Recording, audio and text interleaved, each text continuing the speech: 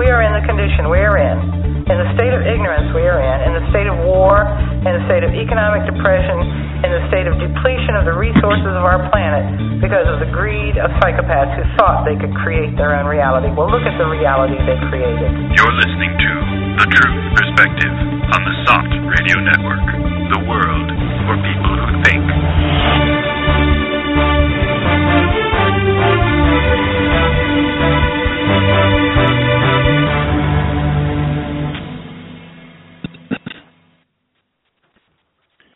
Today is Saturday, September 12th, 2015, and welcome to The Truth Perspective, everyone. I'm your host, Elon Martin, and with me here in the studio today, we have SOT editors Shane LaChance. Hi, everybody. William Borbet. Hello, everyone. And Karen. Hi. Today we're going to discuss our new dystopian reality, or the many changes we've seen in the world and in the U.S. since 9/11 occurred 14 years ago yesterday. It really does feel like we've entered a different timeline or trajectory since the events of that day. And even when we're speaking to people who are not so informed or factual and have objective news and information, there's a sense you can get from them that the world has simply gone crazy. That 9/11 marked the beginning of that shift towards craziness. Some of this is because of the messages we get from the propaganda machine and media, of course. They want us to think that the world's crazier and more dangerous than ever before, so that you'll put greater trust and faith in the U.S. government in order to protect you and keep you safe. But then there's the fact that the same moneyed and power-hungry interests are the ones that are helping along the craziness. That and what seems like a huge uptick in insane and psychopathic behavior all around. Like the floodgates of irrationality, callousness, and outright malevolence are rearing its head in ways we've never seen before. There are a whole host of people, of course, who are so focused on their own lives, so narrow in their scope of awareness and distracted by the ephemeric pleasures of life that nothing seems to touch them. We're surrounded by it. It beckons, and we've got to be on guard of its potential to suck us in. Still, for those who are paying attention on at least some level, what seems undeniable is that there is something very wrong with the big picture, even if many folks can't quite put their finger on it and what it is, and even if there have been big problems in the world before September 11, 2001. There has been unprecedented changes in laws in the U.S., geopolitical developments, and a drastic decline in social justice and social services and just sanity in general, it seems. It also seems like anyone and everyone who is willing to be critical of the changes we're seeing is under the threat of being labeled a terrorist and vilified. So that's where we are, more or less. Well, I think the description that you gave, Elon, is really spot on, and it's just like a completely different world that we live in since 9/11. I kind of came into adulthood when 9/11 happened, and for me, I know that was. Before that, I hadn't really known anything about politics at all, or things going on in the world. And I think that did start the process of, looking at what was going on in the world stage and starting to question things. And we might get into some of we're going to get into some heavy, some of the more unfortunate things that we've seen as a result. But towards the end of the show, we might talk about some of the positive things, and that can be to try to wake up and see what is going on in the world. But there is this whole generation of children, and some of who are now adults, who the only world they really know is the one after 9/11. And I think to some extent, I'm included in that generation. It's basically, the millennials. And it just feels like, there is a lot of detachment from society, engagement in, our social networks instead of, real direct interaction with people. And I think that's one of the many symptoms of just this invasive pathology that's really infected all of our society. We're constantly dissociated and connected to these devices, and it serves a really useful distraction from looking at all the horrific things that are happening in the world. Well, you said something interesting, Shane, that 9/11 was part of the process of awakening, more or less. I remember just prior to the events of that day and the year before, there were all kinds of things I was discovering on the web that suggested that there was a lot more to know. I wasn't yet well acquainted with the idea of false flags, but just the idea that this one event had the potential to either be a catalyst towards greater awareness of how things really are, or work in an opposite way for a lot of people, which is to react in ways that they were told they should be reacting, and think in ways that they're told they should be thinking. And of course, if one doesn't become aware of just how these traumatic events can be used to affect our thinking, it has an invisible effect on you. You don't even realize that it's happening. Well, it is interesting to see how different world events can shape our perceptions. And you look at generations before, and we had prior to the Vietnam War, there was a generation that started to grow, and I think part of that could have even been from JFK really talking about peace and really pushing that idea that it was possible. It was really remarkable to listen to his speeches and just how many times he talks about peace. And so if there's ever been any other president who's really had that vision for people, for humanity, and of course there's some strong parallels between JFK's assassination and 9/11. However, there is a really stark difference also with the generation after JFK. There was, I think, an initial building of conscience that was anti-war, that saw the value of living communities and connecting with people, but that also was subverted, as we know, and turned into just a thing about sex and drugs, basically, and and the conscience was basically turned off. And so it is interesting to kind of see that contrast between things that were going on then and now. After 9/11, I know a lot of people my age went into the military. They got really caught up in the whole patriotic fervor that was happening at the time, and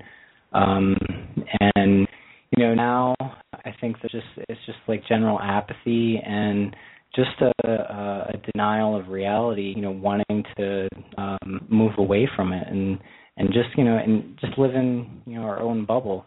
And I think overall, that's kind of been the driving force, has been just this attack on our humanity and how we've lost. We're losing our humanity basically from this constant propaganda, from accepting these lies that were being told, over and over again. And sometimes I feel like broken record, just saying the same things over and over.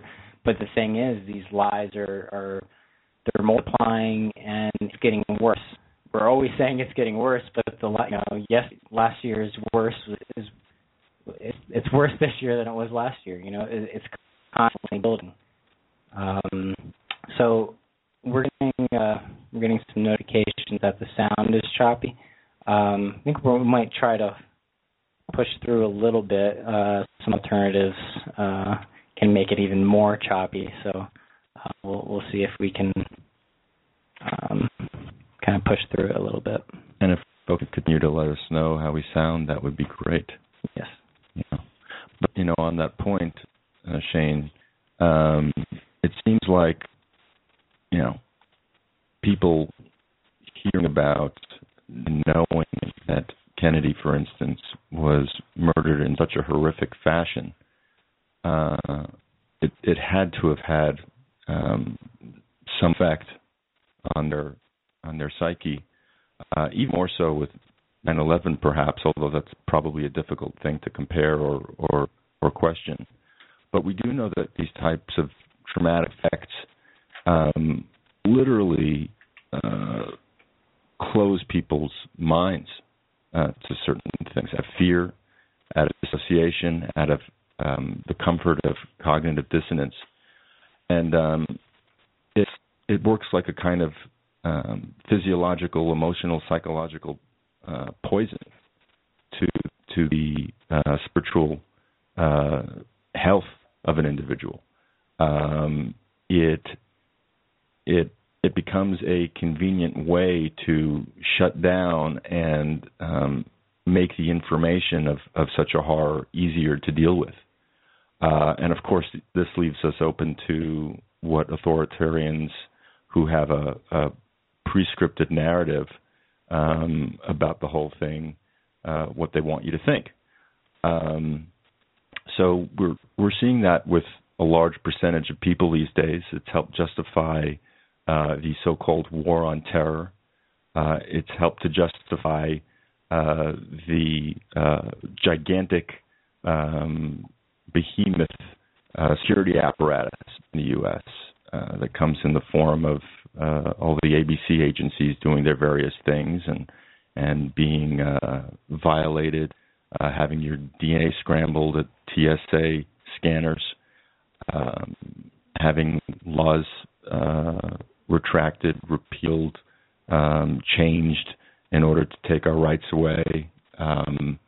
And it's slow, it's been incremental, but you turn around after 14 years of seeing this, and it's profound.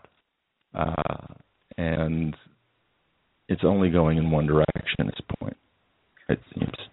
Well, there's the fear factor that was brought in by the marker of 911, and you can induce mass fear, whether that's on a low-level psychological level or a kind of in your face emotional reaction, and the focus on 911 was incredible. I mean, everybody had their TVs on, the radios on. I mean, and it went on for, it's still going on. Every year you're reminded of this fear factor, and how fear not only closes you down to certain things, but it also opens you up to all kinds of suggestibility. Your reactions to fear make you kind of close in and rally the troops and lock down your home ground. But in doing that, you are also closing off all of your liberty, your ability to maneuver, just because there's this underlying uneasiness that life is no longer the same. You don't know what to do with it. The latest NBC News Wall Street Journal poll bears that fact true. 47%, that's almost half of the Americans, say the country is less safe now than before the 2001 attacks. Now, that's compared to 2002 when it was 20% felt that way, And last year it was 28%. So the campaign to create fear has really ramped up pretty recently. There's all of these ready-made ideas that are introduced into the public's mind. Well, if you're not a terrorist, you have nothing to worry about. To keep us all safer, then why not go through a body scan? Why not, have your rights taken away in the forms of free speech and basic amendment rights? Everything is in the cause of national security. So that becomes the overarching reason for everything. National security, the national security state, what it exists to be doing. And you have to wonder. I mean, that the NSA has a budget of around $80 billion, if not more, dollars a year. What are they doing with that information? How is it being used to make us feel or actually be more secure? We never hear about those things because that's not what it's set up to do. There's a streak of paranoia that's involved in all of this. If you see something, say something. Be watchful of your surroundings and your neighbor, which is a good policy in general, but put into the context of 9/11 and terrorism, it becomes this whole other mindset that's been induced on us. Well, it speaks very much to individualizing, isolating each individual versus the collective of, we're in a community, we're in a family, where we rely on each other, we trust each other. And all of a sudden, that whole platform has been kind of like the rug swiped out from under your feet, and you fall somewhere in the parameter of, I'm going to keep my principles and my habits the way they were, regardless of what has happened, or I have to radically change everything I thought was true and trustful, and now I'm faced with renegotiating within myself, within my family, within my community, within my country, within the world, how I look at everything. Yeah, there's this real cognitive dissonance that I think comes with the narratives that we're told, that we're doing this in the name of freedom, and we're basically taking away your freedom in the name of freedom, And I think it kind of goes to the point that we really don't have a good understanding of, what that means, what it means to be free. And it's put in the context of maybe basic human rights, and it's never really looked at in terms of lies versus truth, and these social bonds that can work towards freedom, real true freedom, individual freedom, and social freedom. Those are, it's just turned into just a pop phrase, and it has basically opposite meaning now, and it's just. Well, I wanted a disaster. It is a disaster, and I wanted to go back to that poll you mentioned just a moment ago, William, where most Americans feel less safe than they did previously. It's been said that 9/11 was an intelligence failure, but taken in its real light, it was an intelligence success, because if you think about it, the whole goal was to make people feel less secure. And so, after this lull, after the economy dip in 2008, after they took away their little color alerts for how threatening or how threatened the U.S. was from terrorism, they had to come back and they had to, introduce Al-Qaeda on steroids. They had to bring ISIS. They had to create this new monstrous terrorist threat, and they've done quite a job with it. I mean, Ted's,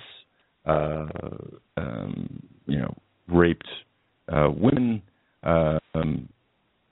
parts of Iraq destroyed, Assad's government in Syria on the run, 3/4 of that country decimated, millions of refugees fleeing in fear of these lunatics. So they've been moderating this fear factor. They've been ramping it up where they've needed to in places, and we're being played, it seems. Yeah, it's obvious that the so-called war on terror, you would imagine that it's supposed to battle terrorism, reduce it in its form around the world. And we're seeing the exact opposite. It just seems to be getting worse and worse and worse. You look at these past 14 years, and we started with the invasion of Afghanistan, then Iraq, then there's been so many military operations, both covert and overt. Syria, Yemen, Libya. These things, like they keep happening over and over again, and it's been fascinating this past couple years to see just this culmination of all these wars that we've started to resurface and reemerge into like complete world chaos. It's literally like a world gone mad. It's baffling to see just how these things kind of come together, and just like it's just this giant cesspool of evil unleashed really on the world, and that's it's a pretty big sign, I think, and it speaks to something you mentioned earlier, Elon, that as we progress in as these lies progress, they get bigger and bigger, and it serves as there is an opportunity here for people to recognize and see what is going on. We're constantly being lied to. Like, how many times does it take? It's like the Charlie Brown skit, where Lucy takes up the football and he falls over and, come on, one more time, Charlie Brown. And how many times how long does this have to go on until people wake up? Fool me once, shame on you. Fool me twice, won't get fooled again. Yeah, something like that. Something like that. But yeah, it is this repetitive thing, and it's this faith that people have in their own system, and it's basically an authoritarian mindset, and that's really been pounded into us, where we are so fearful that we can't question things, and that's really like the driving force for most of all America, and it's infected the whole world. It's not just the United States. It's shameful to see what is going on in Europe right now with the refugee crisis, and that is a direct consequence of 9/11. Whether it's it's this mindset that's been created, and as long as we believe in this big lie, it's so easy to accept all these other lies that just drive us further and further down into basically just worldwide destruction. And so back to the refugee crisis. You have all the migrants, refugees, coming from Iraq and Syria and all over the Middle East, and it's a direct consequence of the policies the U.S. has had and that has accepted. And I think that it's almost like a karmic law, not in the same sense that you often use the word karma, but it's a natural consequence that these refugees would be seeking a better way of life, or just fleeing, for their lives from the destruction that we've caused, and the countries that have benefited from it, that have made money off of it, that have grown their economies. It's natural for people to seek those things, but how long is that prosperity going to last? You can only suck these countries dry so long, and if you have a system that's based on that, it's going to collapse sooner or later. And it's going to bring the whole world with it. And that's exactly what these guys are incapable of realizing for themselves, that their MO, their modus operandi, their way of thinking, the ways in which they seek to acquire wealth and accrue power, it's all ultimately a dead end, which is why it's in so many cases so easy to identify many of the people in power as psychopaths who are unable to think in constructive, life-affirming, creative, altruistic ways. Their way is to be parasites. And it's interesting, Shane, that you were saying how 9/11 helped to usher in this era of war. It's exactly what it did. It became the justification for everything. And remember that even prior to 9/11, you had the Ocon Plan for a New American Century, which anticipated the conditions that a 9/11 would help to create in order to have these wars and kind of solidify global homogeny around the world, U.S. style. Yeah, this immigration crisis, it's comparable to what happened during World War II. So you could sort of make the argument that we're not waiting for World War III to start, but that it's already here. It's already of a World War III. The whole world is involved with this war on terror. Look at how many countries were actively bombing right now. I mean, it's insane. And to think that Obama won the Nobel Peace Prize, it's just so baffling and disgusting. You just need a sick bag for it all. There's more countries now that are no-go places where European and Western countries are warning tourists not to go to these places. It's like 20 countries, way more than it was before 9/11. That's terrible.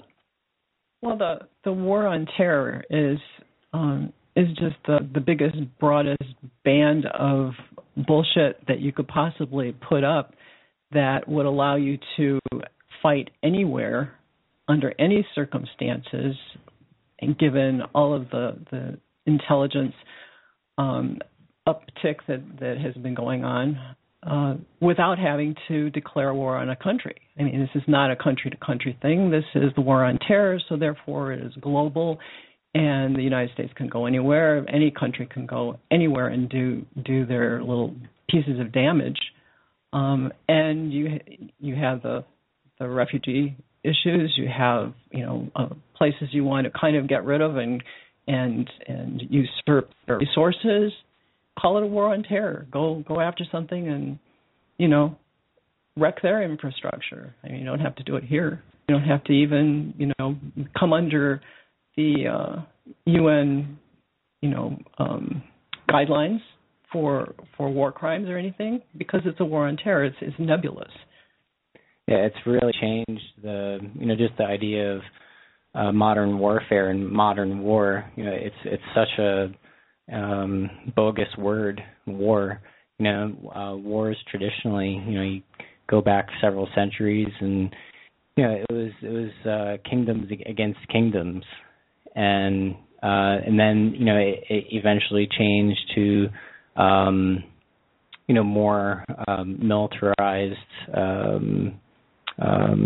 weapon systems, but you can see how in modern times it's not one country fighting another country. It's mainly the U.S., but also NATO and the EU, who are conducting this war on people, on humanity, and it's done in a military sense, or with military weapons, but it's also done on other levels as well. And it's this, our humanity is being attacked, and basically we're losing our humanity, as a whole, and and that is just such a striking thing to witness, because that's and it's also what perpetuates this mass genocide, and that's what it is. There was an article recently on SOT where it was looking at just numbers of Muslims that have been killed by the U.S. and NATO in modern times, and there's been 4 million Muslims killed. That is genocide, and it's not going to be stopping anytime soon.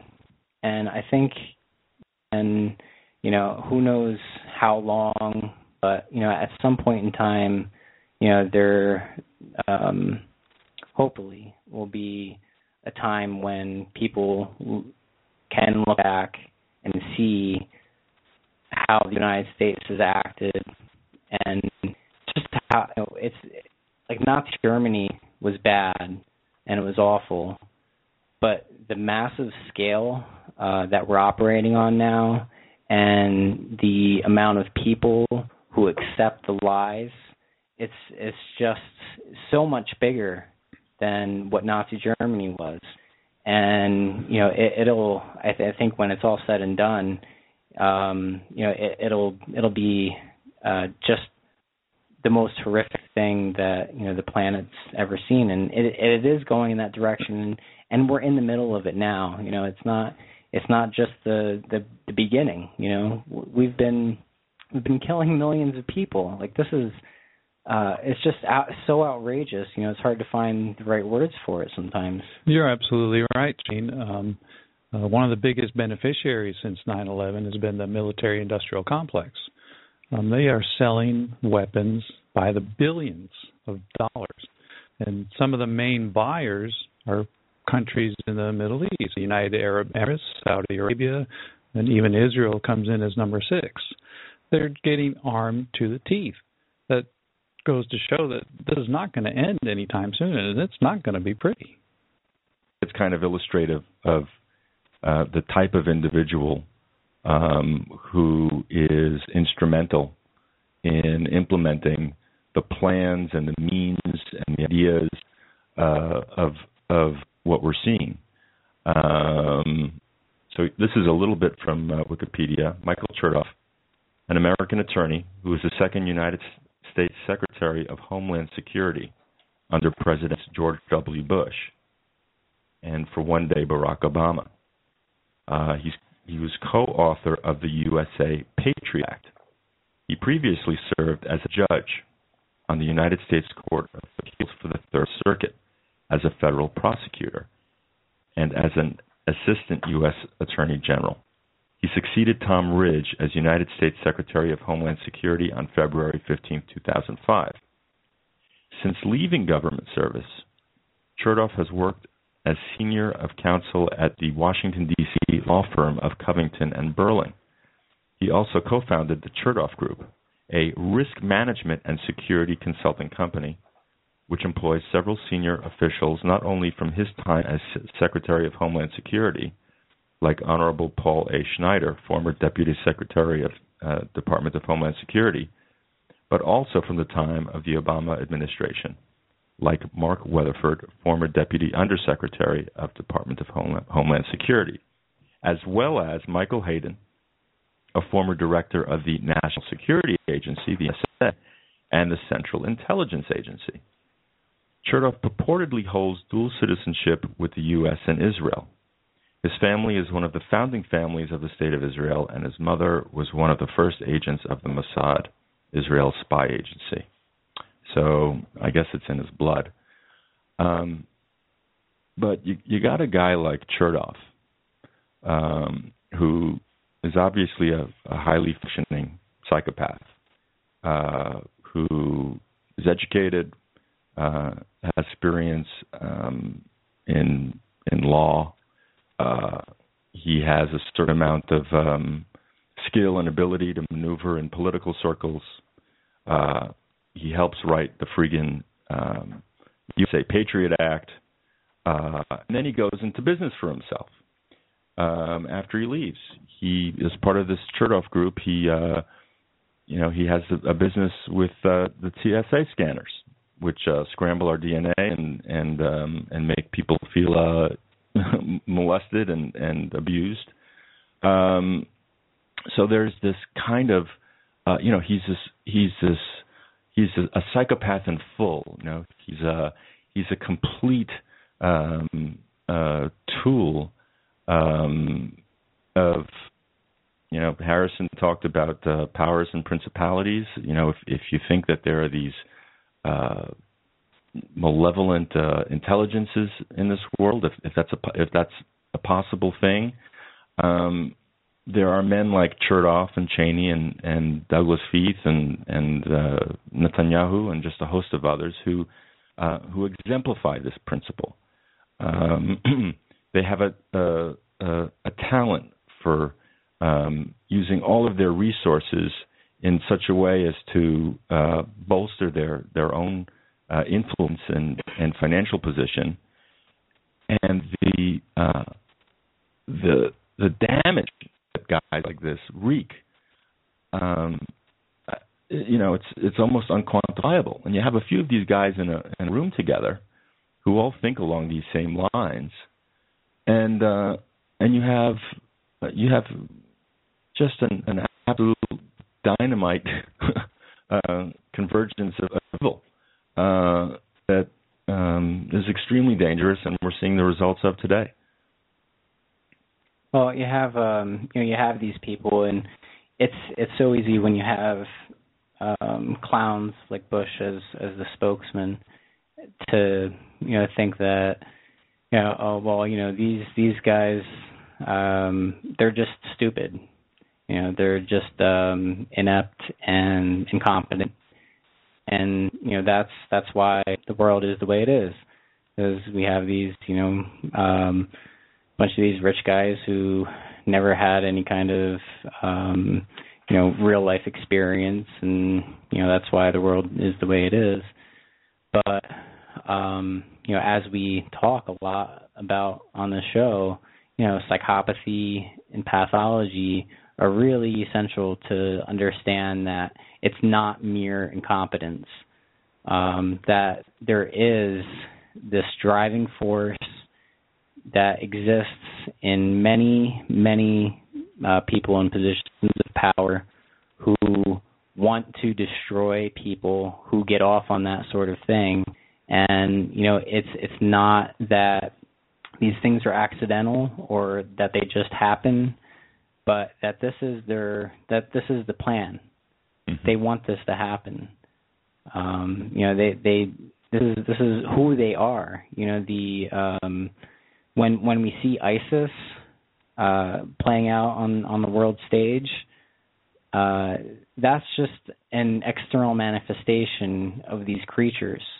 This is their heart. They are ISIS. They're in many, many ways. Mm-hmm. So yeah, I think that's just a point that we can always use repeating, that this is intentional. They have this. They are the essence of destruction. Cold-blooded predators. Yes, that's what they are. There was another good article on SOT, talking about the refugee crisis and the neo-Holocaust, and that's kind of one of the central points. When we look at Nazi Germany, we can recognize the extermination of the Jews and the Poles and a lot of the intellectuals, and that was their policy, and that was intentional. But when it comes to modern times, there's this disconnect, and and we think that that it's this isn't the intention, but you kind of like what you were saying earlier, William. You look at the results. It's you see where the money goes. You see how the growth of the NSA, of Homeland Security, of all these, Orwellian organizations, and look at what they've produced. The by their fruits you should know them, right? I mean, that's a pretty fundamental thing, and yet we just revert back to that's where this whole acceptance of the lie of 9/11 is really important, because that is really the basis for accepting all the other lies that have come after. But getting back to this article about the refugee crisis and the neo-Holocaust, there's a passage in there I just wanted to read. Westerners don't want to face the truth of what their governments are doing, particularly NATO governments and the U.S. government most of all. The millions who have died in Iraq were victims of a genocide that was intended to kill Iraqis in such numbers. The victims were not incidental to some other project. The same was true in Vietnam, but it is also true in Syria, in Libya, in Yemen, in Somalia, in the DR Congo, and in many other places. The destruction, the death, the misery, and the chaos are not failures of ill-advised policy. This is not some sort of plan B. The U.S. creates failed states when it cannot install the regime it wants. This is plan A, and it's becoming harder and harder to deny that fact. Well, here's the thing.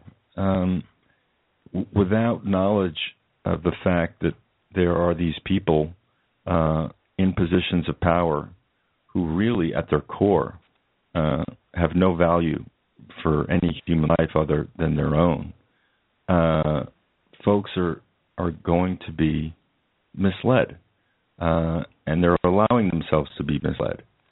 And granted, it is a very frightening proposition to accept that a government that you're living under works this way. That the people are really calling the shots and planning the plans and strategizing and doing all of these things, ultimately feel the same way about you as they do in people in other countries. And if you're going to work on anything in your understanding of what we're seeing today, it would be that there are a lot of these types in positions of power. They exist. They work together.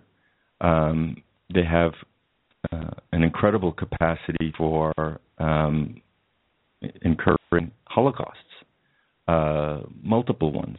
I mean, that 4 million Muslims killed since 9/11 that you quoted from before was that might. I think it's also includes the prior sanctions on Iraq and the deaths that those caused. So it's basically, a slow motion nightmare, and Israel's not going to have a corner on the 6 million Jews that were lost on the Holocaust. in World War II.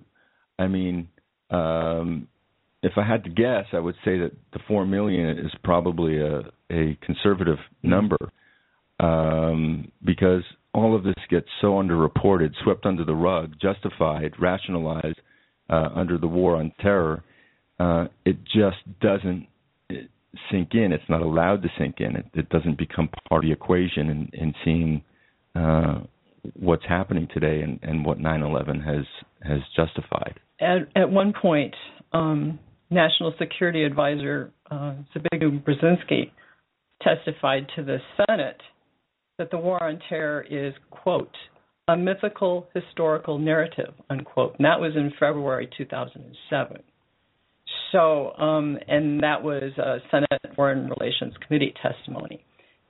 And what you really need to come away with this is, you know, what is the pattern that they're using for all of these diabolical people to have, you know, something that congeals as well as this war on terror.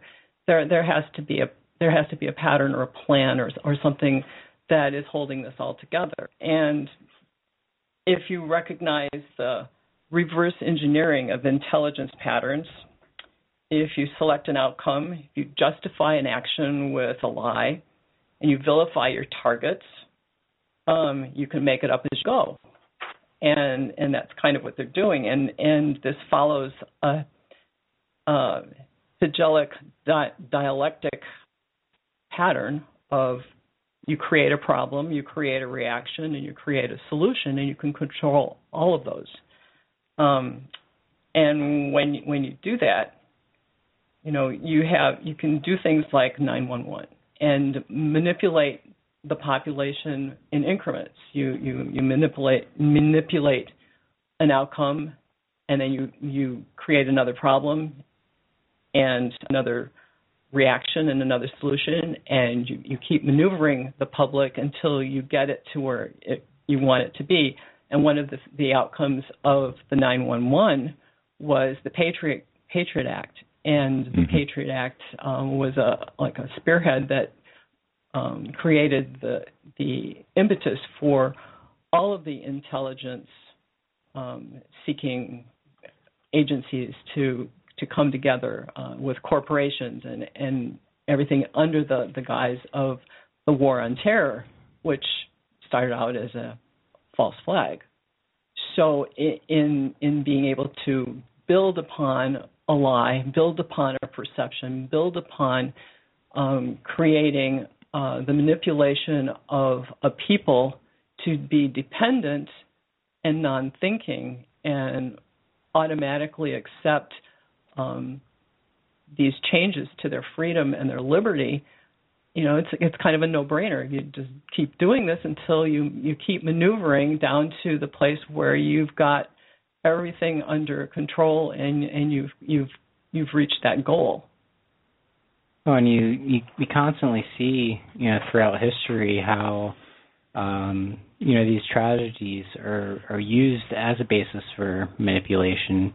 You know, I'm sure most of our listeners are familiar with all the different you know, facts and holes in the story of 9/11. But you know, even if that was an actual thing that happened, which it wasn't, in terms of, you know, the way that the official story described, you know, it's this using tragedy to further an aim, or to further you know, these anti-human goals. You know, I think when we're talking, we talked a little bit of the show, and you know, Karen, we were talking about the Holocaust and how, you know, that's been used by Israel and to perpetrate, you know, crimes you know, against the Palestinians. Well, you know, that happened in the 30s and the 40s. Way back then, it's still being used today. So these kinds of big holocaustic events have longevity, and not over one generation, but over many generations, because our successive generations will arrive into a world of less liberty, less freedom, less recognition of what that is than our generation or your grandmother's generation. Well, it is. There have been some studies where people who have had post-traumatic stress and how they can basically pass that post-traumatic stress on to their children. And it's when I was reading up on this whole 9/11 generation and the millennials, there's the thought that comes where you kind of have a hope that since they didn't necessarily live through these events, that they might build some immunity. But 9/11 it's being taught in schools. These videos being shown to children, the reactions from people, the trauma that they experienced, that is being passed on to our children, and this is the world that we're giving them. I mean, hello. I mean, it's so disturbing on so many levels, and you do hope that as these lies do continue to get bigger and bigger, that more people can wake up to see them, to see what's going on. And I think that is happening, more and more. I wouldn't say, it's a huge segment of the population, but, with all this,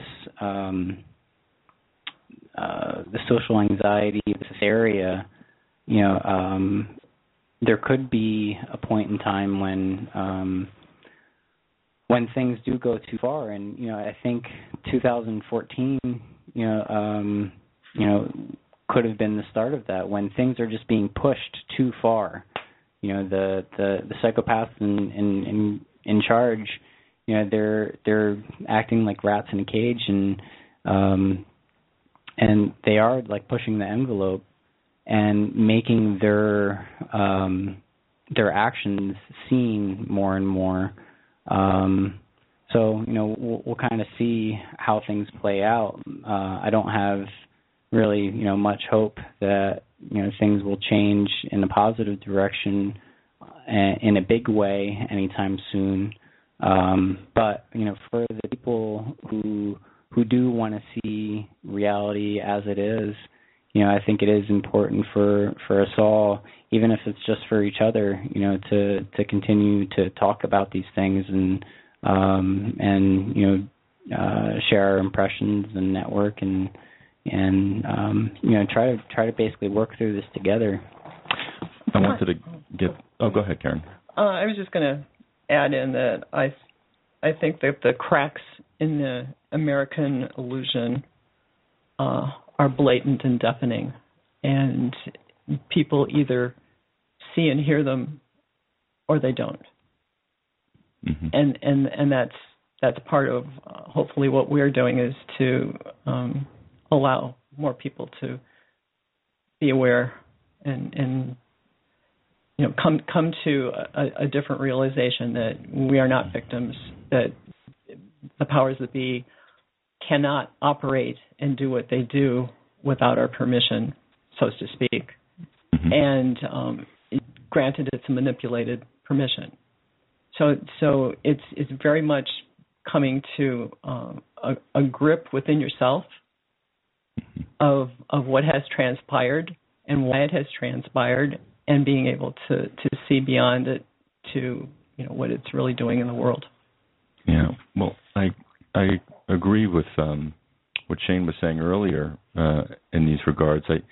I do think that for some, all of this is a process of awakening. People are getting a piece here, a piece there, and even if they're not working on it per se, there might be some subconscious connections or questions to their minds that will probably at some point soon come to a full head when, as you were suggesting, Shane, it's going to become so obvious on such a huge level that the intentions of those who are in power apply as negatively to their own people as they do to people abroad, and it'll, some kind of understanding will congeal.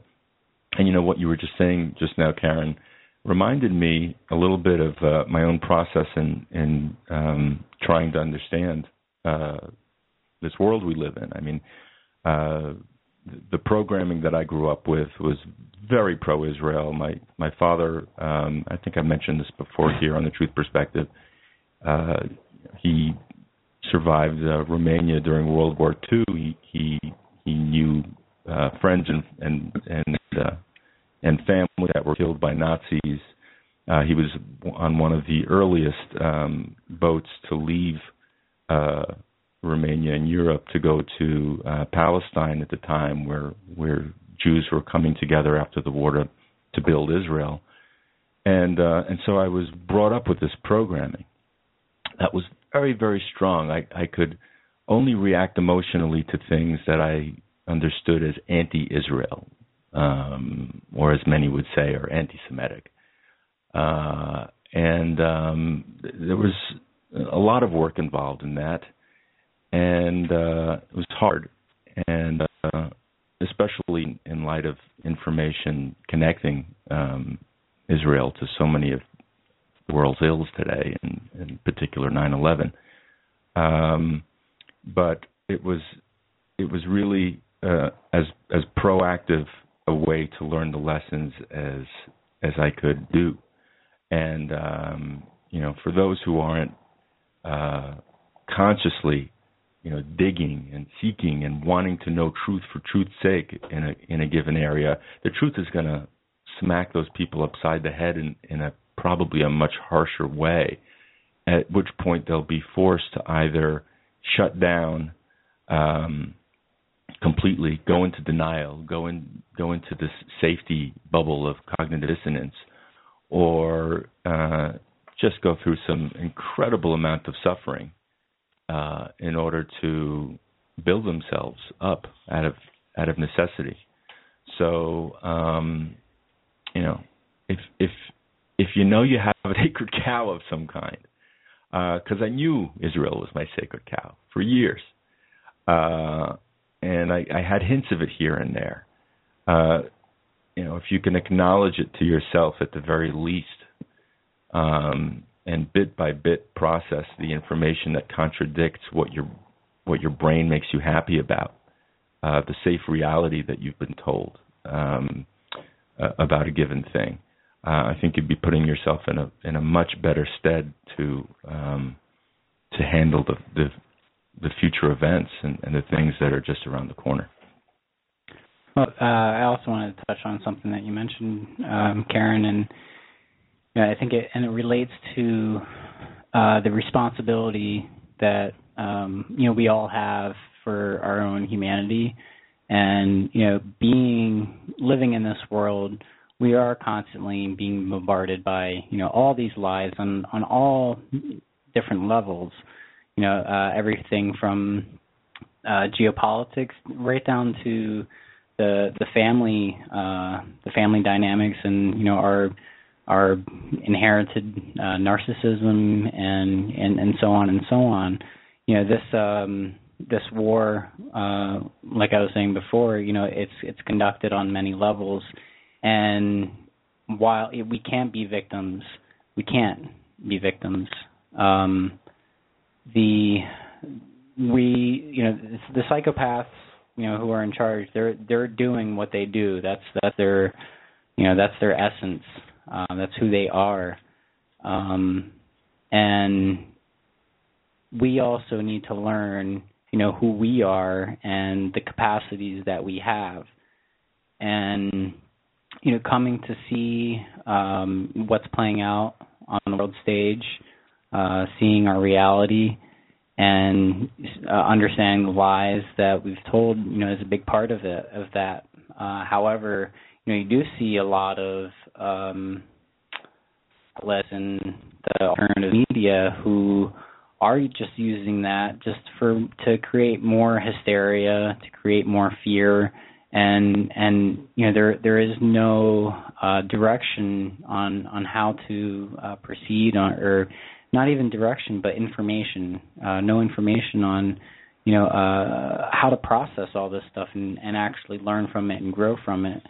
And that's an important part that's really useful to really dig into, to understand our own minds and how we work, and to work on ourselves on all these levels. Not just the geopolitical stuff. That is a very important thing to look at, but we need to understand our biases, and because it's easy to get tripped up on all sorts of ideas and ideologies, and it's easy to accept the things that come out of what we think are trusted sources. And I see a lot of reliance on the alternative media, and and it's not I say that you need to question alternative media as much as you do the mainstream. And I see a lot of people promoting just these really, really wild ideas. The flat Earth stuff's been coming up a lot lately, and it's like there's this breakdown in people's minds.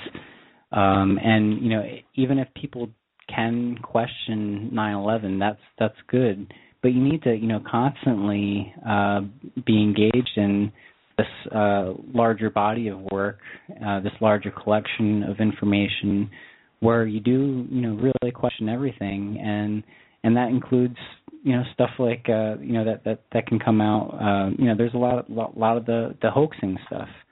Shane, when you said all that, it reminded me of the intro that used to be on, it was either the podcast or the other radio shows, where Laura Knight-Yachik said there is a website for everyone to derail everyone. So, that these flat Earth people are there to suck in, deceive those people who are more science and conspiracy minded. It's like a niche form of diversion that goes nowhere. So we have to be, and this can exist in any sphere, in anything. We could be doing anything, and it might present an idea that orthogonal to truth, or wakefulness, or awareness. So it's out there. There are all these booby traps that exist all around us. I think that we need to know that within ourselves, these pathocrats, and it's a relatively small percentage, I think, compared to the total global population that have these plans or these precepts, that these pathocrats don't represent me. I'm not of their ilk. I don't approve of what they do. I don't participate in that kind of thinking or that kind of emotionality, non-emotionality of those kinds of plans. And it speaks to an awakening of the public on an individual basis, because our society, at least in the United States, is very much in dissociation. We're on our cell phones, we're texting, we've got the next app that's coming on. We're so distracted. We don't live our lives in the present. We don't go to a store and finger the and buy it there. We push a button on our computer. Oh, that looks good. Let's get that sent to me. We see movies instead of going out and having an experience. We are very much secondary or tertiary in our experiential. How can we even function without somebody telling us what to do and how to do it. So much of the programming in today's, society is just falling into default, and so it's very much the responsibility of individual people to take control of their lives and live their lives. And if they do, they will find a value system there somewhere that speaks to a better life, a better way to treat your neighbor. It's not by talking on the phone or texting. It's actually having a cup of coffee, and engaging. Okay, we have a caller on the line. Kent, are you there? Yeah, hi, can you hear me? Hi, Kent, we can hear you. Welcome to the show. Yeah, just a brief comment. You're talking about Israel.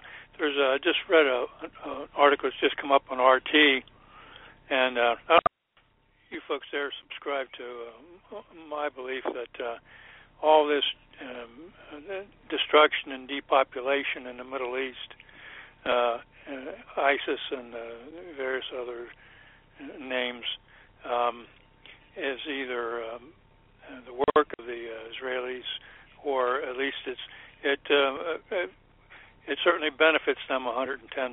If they're not doing it, they follow the pattern of tricking somebody else into doing their dirty work for them.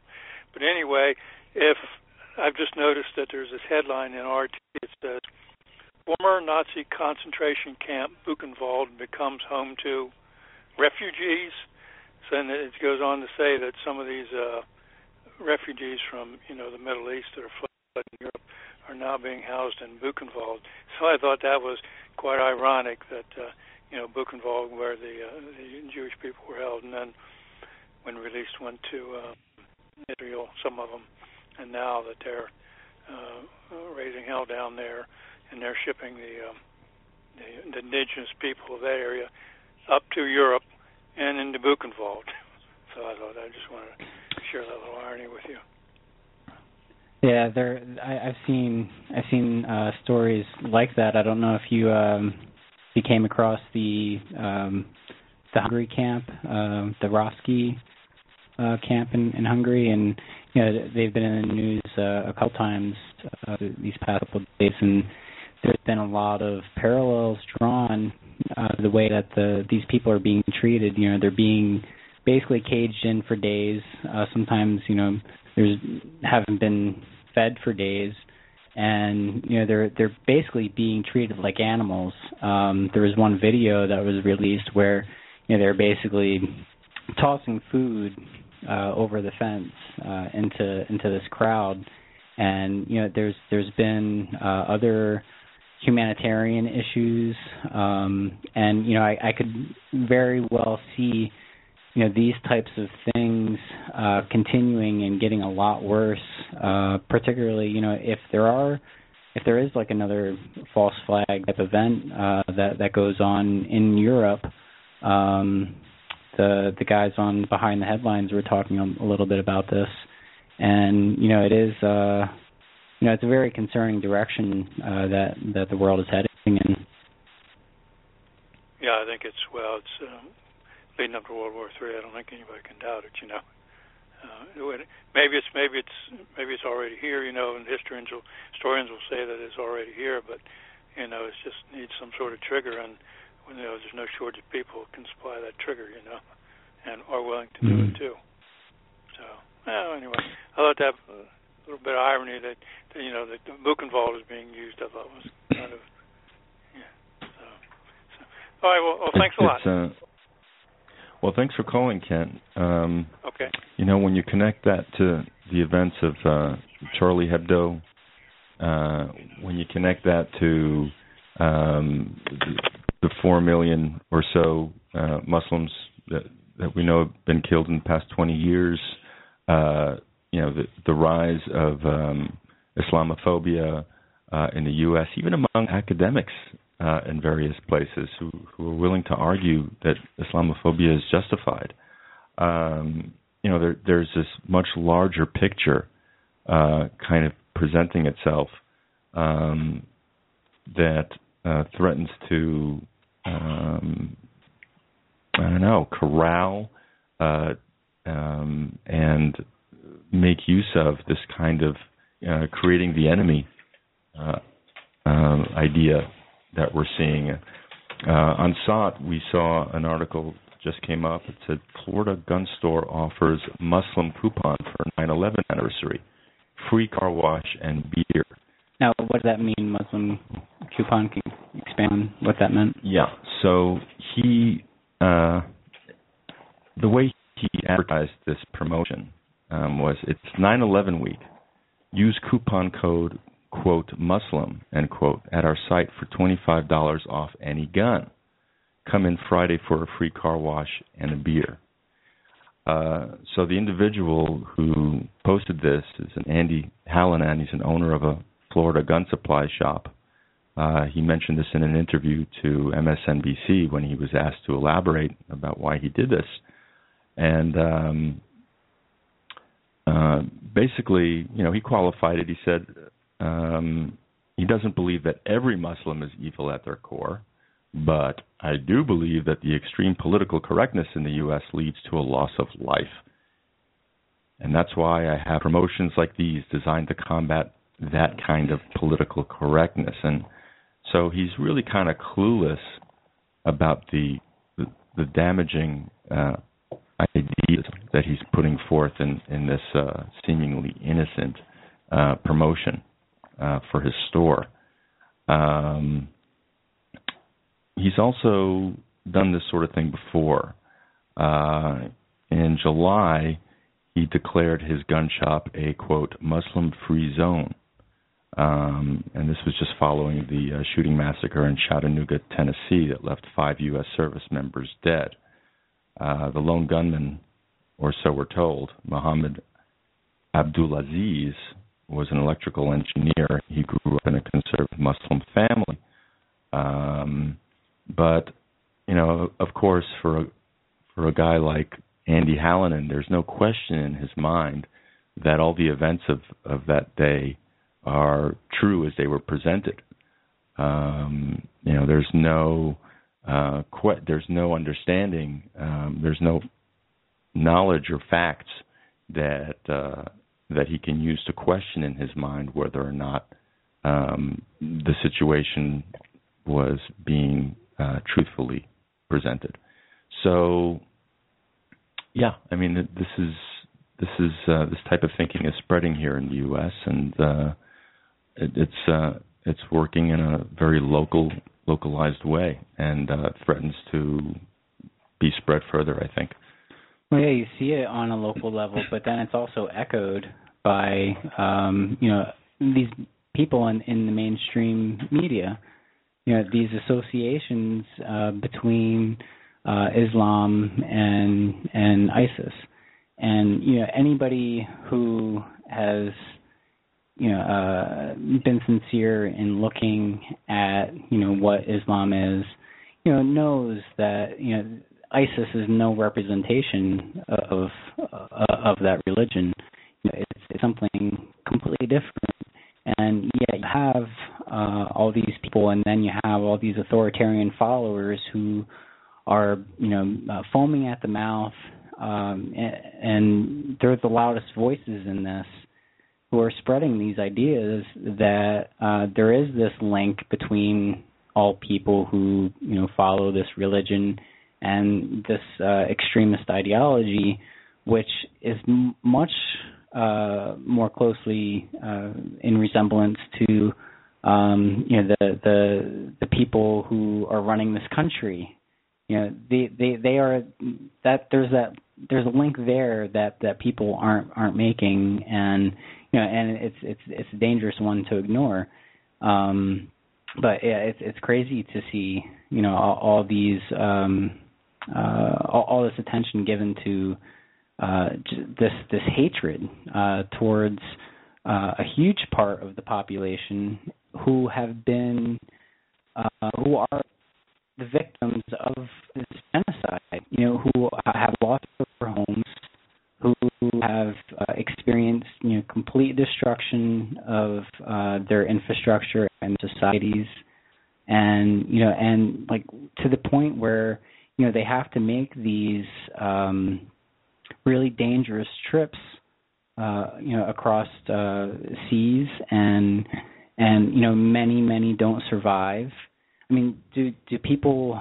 I can't think that a lot of these authoritarian types can empathize with what these people have experienced and what they're going through in order to make such a decision to leave their homes, and they have no other choice. That's the thing that's really absent from public discourse is this empathy. Well, American Muslims have had it as easier. They come here, they set up their lives under American ideals and whatever. But after 9/11, we had over 90,000 American Muslims were investigated and interrogated. Almost 16,000 were deported. There was 50,000 of them that fled in fear just voluntarily. There were subpoenas and warrants out for 18,000 Muslim Americans. There were approximately 145,000 that were fingerprinted and photographed. And then you have electronic surveillance on approximately 100,000 of them. So collectively, I don't know what the number is, but these are outstanding statistics for people who are accepted as being Americans and Muslims second. Yeah, the hate crimes against Muslims since 2001 has increased fivefold.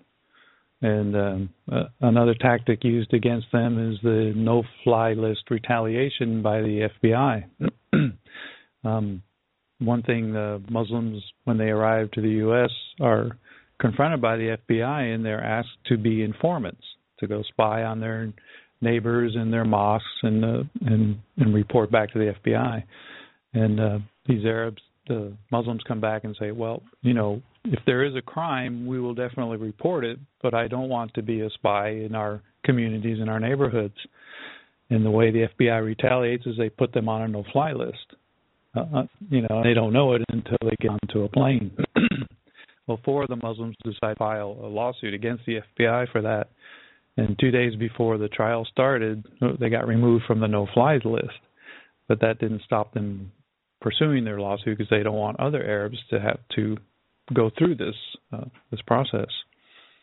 So they either have targets. So either they're going to be for their surveillance, and be recruited for that, or they're going to be put on a no-fly list.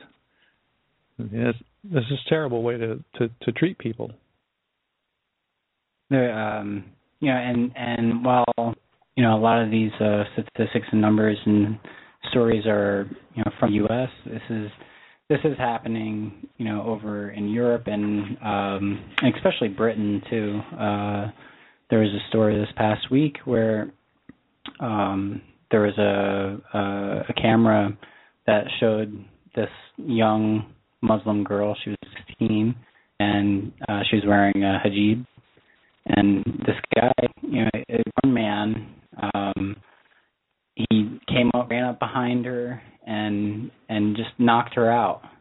She just fell unconscious, smashed her face into the ground, and it was, that was, it was out of hate. They found the guy later, and he talked about his hatred of Muslims, and this comes at a time when the UK is also seeing, this rise in hate crimes against Muslims, and so it's a worldwide phenomenon, and I think it goes back to Europe and the UK, just like go along with the United States, and really, even to their own peril, it's their acceptance of these things. It doesn't make any sense whatsoever. It's clearly not in their own benefit, yet they still go along. Joe and Neil have talked a lot about this, and that there probably is some a lot of NSA involvement there, and and kind of forcing a lot of the European leaders to just act in really ridiculous, stupid ways. But there's in the form of blackmail. Yeah, in the form of blackmail, and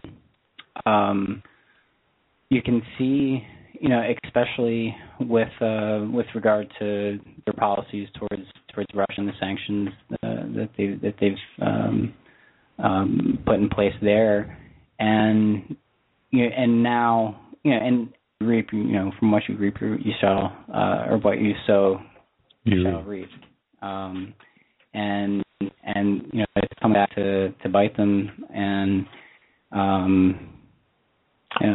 Well, before the show started today, we were sitting around and kind of reviewing all of this material, and one of the kind of patterns that seems to be so obvious and glaring is the fact that in addition to the kind of global Islamophobia and all hatred, there is just a kind of a madness that's unleashed.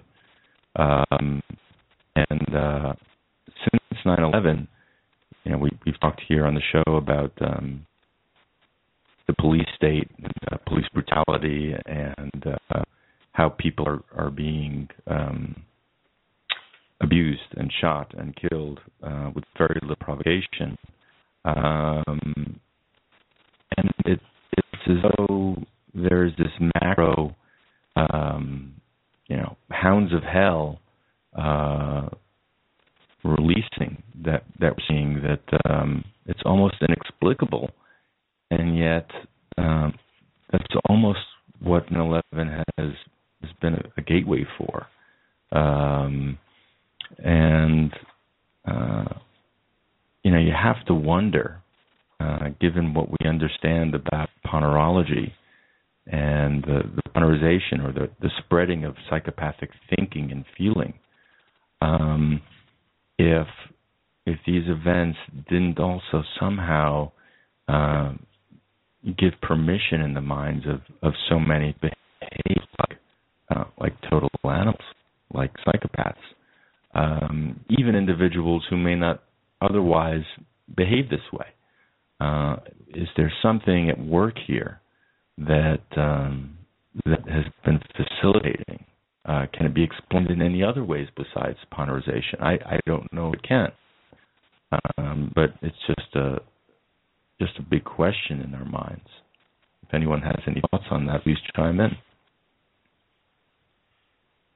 Well, it seems that I think that 9/11 was a big hypnotizing event, and as we accepted the lies surrounding that did open the doors for accepting future lies, and it's like this wall that's been built brick by brick, and also a wall that people have relied on to define their world and the world.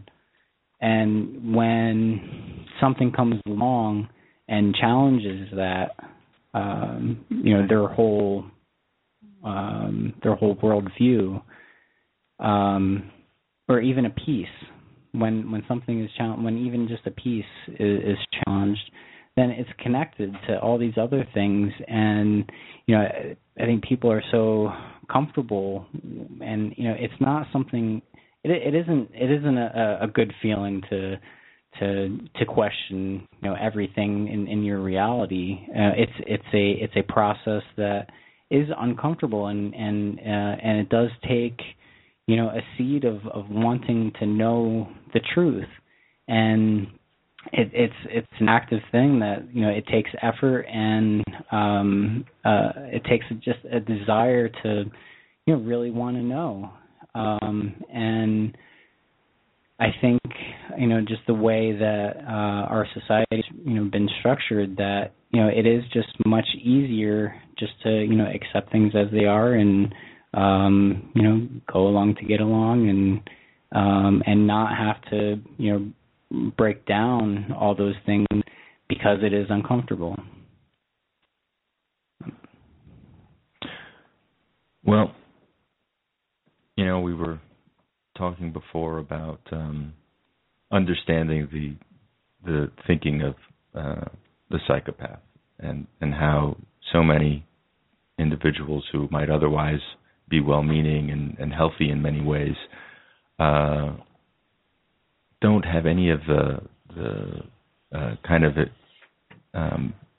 thinking or background or experience of critically analyzing how it is that psychopaths think. And so it's this kind of very foreign, very alien concept to them. There was an article that was recently posted to SOT called 9/11 Truth, Debunking the Neocon 9/11 Narrative and the Workings of Big Lie Propaganda. And there was an interesting section in that article, which was a quote basically from, an internet character named 9/11 Perp. And he does something kind of creative. He gives us what a guy like Cheney, for instance, would be saying and thinking to individuals like us who are paying attention to all this information. And this is what he says. You, 9/11 conspiracy nuts, have no power, so suck it. You are in a minority, even though you have found out the truth about what we did. Granted, you have a lot of intelligent folks, scientists, architects, engineers, pilots, retired CIA types, physicists, mathematicians, theologians, etc., who are involved in the movement. But my Republican Party, with a lot of Democratic Party member help, has gone to great lengths to publicly demean scientists and intellectuals of all stripes. We have wildly seeded in this effort to demonize your 9/11 Truth movement. Witness the fact that the majority of lower-class conservatives and those with double-digit IQs are no longer interested in the truth. My Republican friends are totally on board as well, and it is the rare progressive Democrat or libertarian that has had the guts to speak out about it. Look at what happened to Paul Wellstone when he kept putting his nose into areas that we warned him to stay away from. Of course, you liberal lowlifes don't have the mass media behind you, especially the innately conservative publishers and editors. We have relied on them to toe the line on the 9/11 big lie, and they totally complied. Our admittedly absurd White House conspiracy theory has been retold by our compliant media so many times and for so many years that it is now accepted as truth, thanks to the White House-generated media blitz that began on day one. I can't tell you how we did it, but the press got on board with the false flag operation by day two. No reporter questioned the official trumped-up story after 9/12/01. The power of the mass media can't be easily overcome, and you don't own it. My advice to you creeps is to give it up. So the reference to Paul Wellstone, by the way, was he was a very progressive congressman in Minnesota, a former wrestler, a real wrestler, and he had quite often questioned the Bush 1 administration and Bush 2 about many of its policies in regards to Iraq and the Middle East.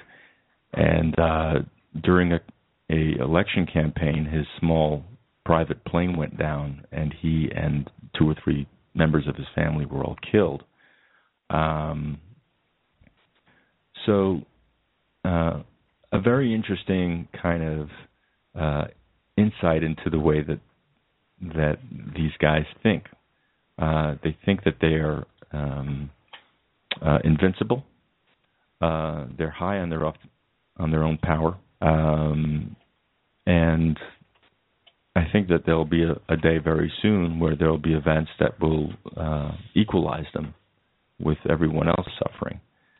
And it would be a very interesting thing to know how they're experiencing certain things, not out of compassion or empathy, because these guys really deserve the very worst, but to just have some awareness of their own flailing and their own realization of their failures. So when we opened the show, we were talking a little bit about, what the positive things that come and, from 9/11, and, when we look at, what's happening on the world stage, it's hard to, it's kind of hard to grapple with that idea because things are so awful. But I think if we might try to look at that more on more of a local level, and so what are the positive things that can come from just living in a dystopian world? Well, I think the positive is in seeing things in their true light. When you have some bit of truth in your system that you've worked for, it gives you the ability to recognize it in other places. There's pattern recognition that's created that enables someone to grow, and that's really what this is about. You don't often think about reading the news or political information in terms of personal growth. But a person is in a better position to make choices for themselves, to take responsibility, and to own their lives and what they are seeing and doing when a greater understanding of how the world works is.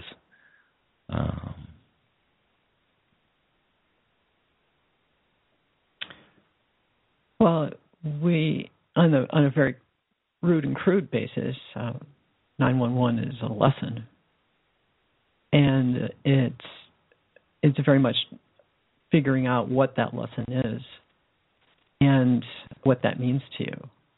How do you come out the other side of something so horrific? So it was definitely a shock to an awakening, if you were able to do that. And the attacks actually created the potential for people to come together, for people to help people, and there were thousands of responders, and there were thousands of acts of kindness and generosity and things like that happened with 911. The downside was that 70,000 people are suffering from cancer today, and this is an ongoing effect of what happened with the chemicals and nuclear potential that happened, with the falling of the buildings and the explosions and all of those kinds of things. But the upside was a surge in humanitarianism that we are not reminded of on a yearly basis. We are reminded of the horror and the tragedy, but we have to keep that perspective and balance that this was also the opposite reaction. Yeah, that did show. I do remember, the days following 9/11, and I was from New York State, and so I had family worked in New York City, and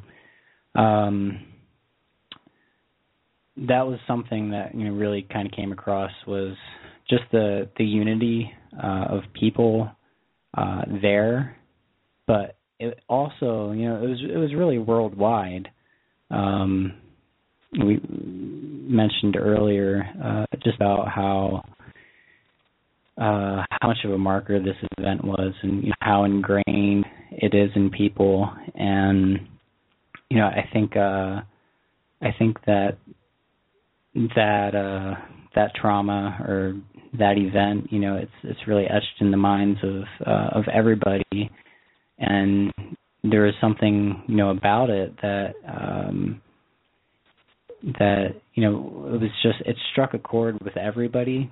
And perhaps part of that was that there was something in the mass consciousness that realized that this is a reality-changing event.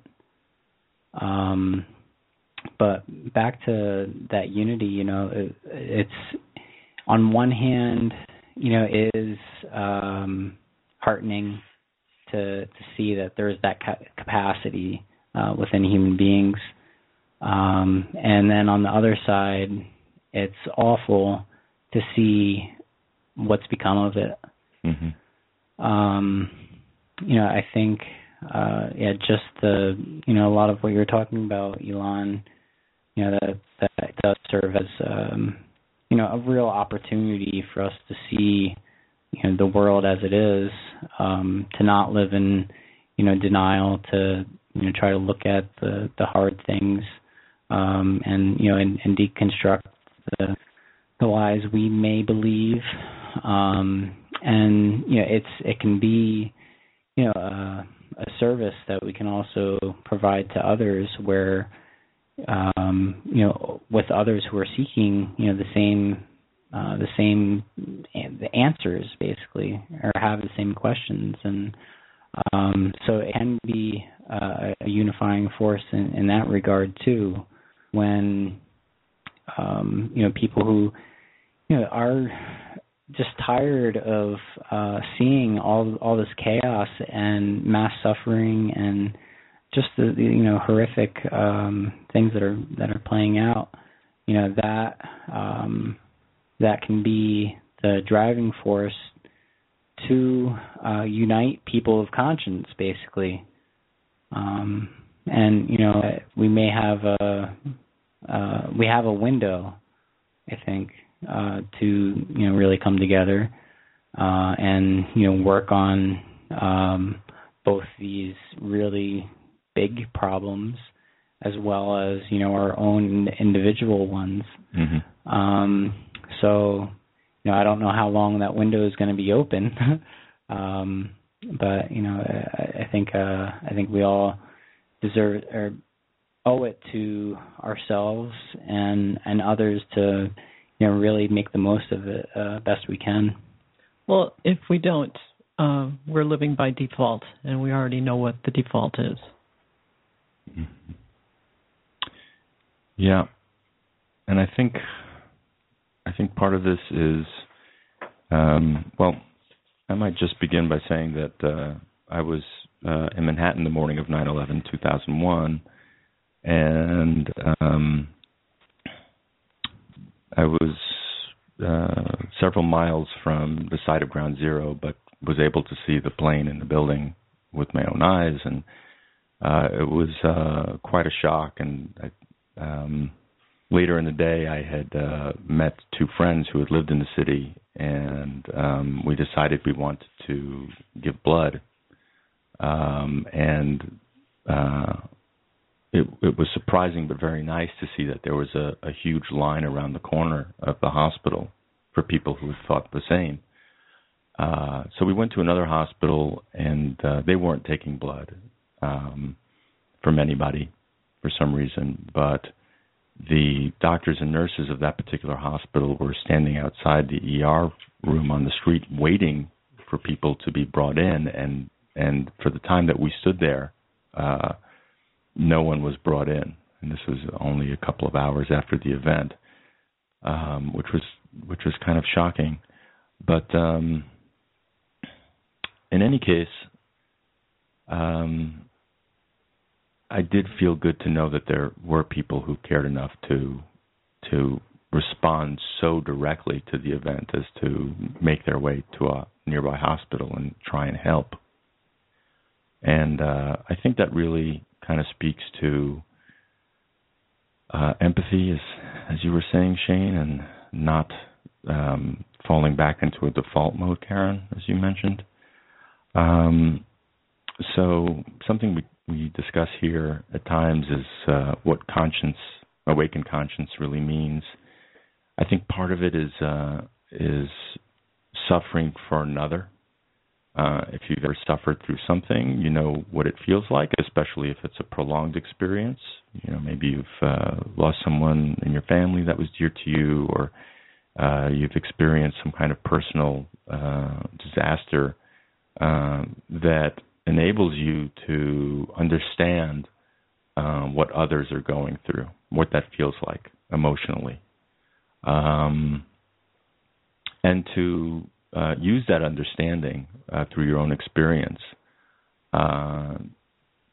which can be a kind of gift to channel, to translate it to something that is constructive, to something that might prevent or ameliorate or help transform the suffering of another person.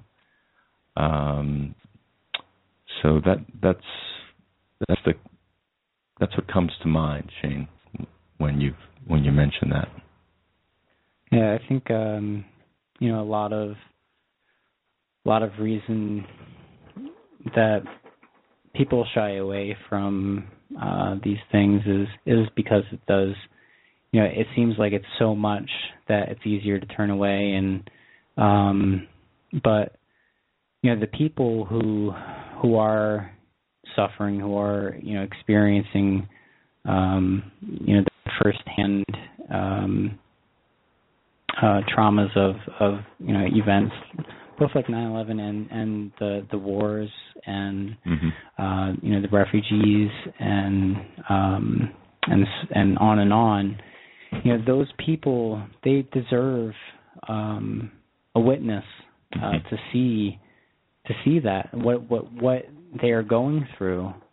A lot of times the news will sanitize that and or like convert it into its opposite and mock it, or turn it into just an inhuman thing. And I think it's our jobs as human beings just to acknowledge another person's pain and suffering. Like that's just being a human being, and that is one way to counter this war on humanity, is to try to be a human being. And that was precisely what is so special about this story about the Syrian boy whose body was washed up on the shore. For once, in the past 15, 20 years, after all of the carnage in Iraq and Afghanistan and Syria, in Libya, in Gaza and the West Bank, the Western nations finally noticed something that broke through this shell, this wall of indifference, of callousness, that finally managed to kind of acknowledge a much larger problem. But for goodness sake, I mean, for readers of SOT.net, for instance, I mean, we have seen children's pictures in Fallujah, Iraq, and in Gaza, and so many other places. I mean, it finally took this one picture that some media folks in Europe decided to acknowledge just because of the immigration crisis, in order to feel something for these dark-skinned, backward Muslim people who are less than human to their minds, and really, Western countries need 1,000 times that in order to raise themselves and their level of awareness to something that is closer to, I think, what would be a healthier way of being. Well, the unfortunate thing is that, with all our programs, it's hard for many people to, consider the lives of another person that lives, oceans away. Mm-hmm. And it's just too abstract. I don't know. But there are ways to actively work on the self, and getting past those blinders. Those blinders are what's bringing the world down. Kind of relates to what we were talking a little bit about earlier. About our responsibility for our own humanity. That plays a big part in our lack of responsibility, I should say, plays a big part in what's unfolding. Our basically the creative capacity that we have, is being vectored and used against the planet. And if we don't recognize and work to really wake ourselves out of our slumber, it's just gonna get so much worse, and it already is so much worse. I think it's easy to kind of fall into this illusory thinking that, okay, when something really big happens, then I'll really start, getting down to business. Mm-hmm. And the thing is, really big things are happening right now, mm-hmm. and they happen every day. Mm-hmm. It's just the filters that we have, that we can put on things and make it seem like, okay, we need to have something like a 9/11 happen in order for us to wake up. And the thing is, there are 9/11s happening, every day in like countries like Iraq, and that's what we're seeing with the refugee crisis. These people have experienced such suffering, and the longer we deny things like that, the more we're basically inviting those same things on ourselves. Mm-hmm. And I hate to think about what is coming to the United States, because we have denied so much.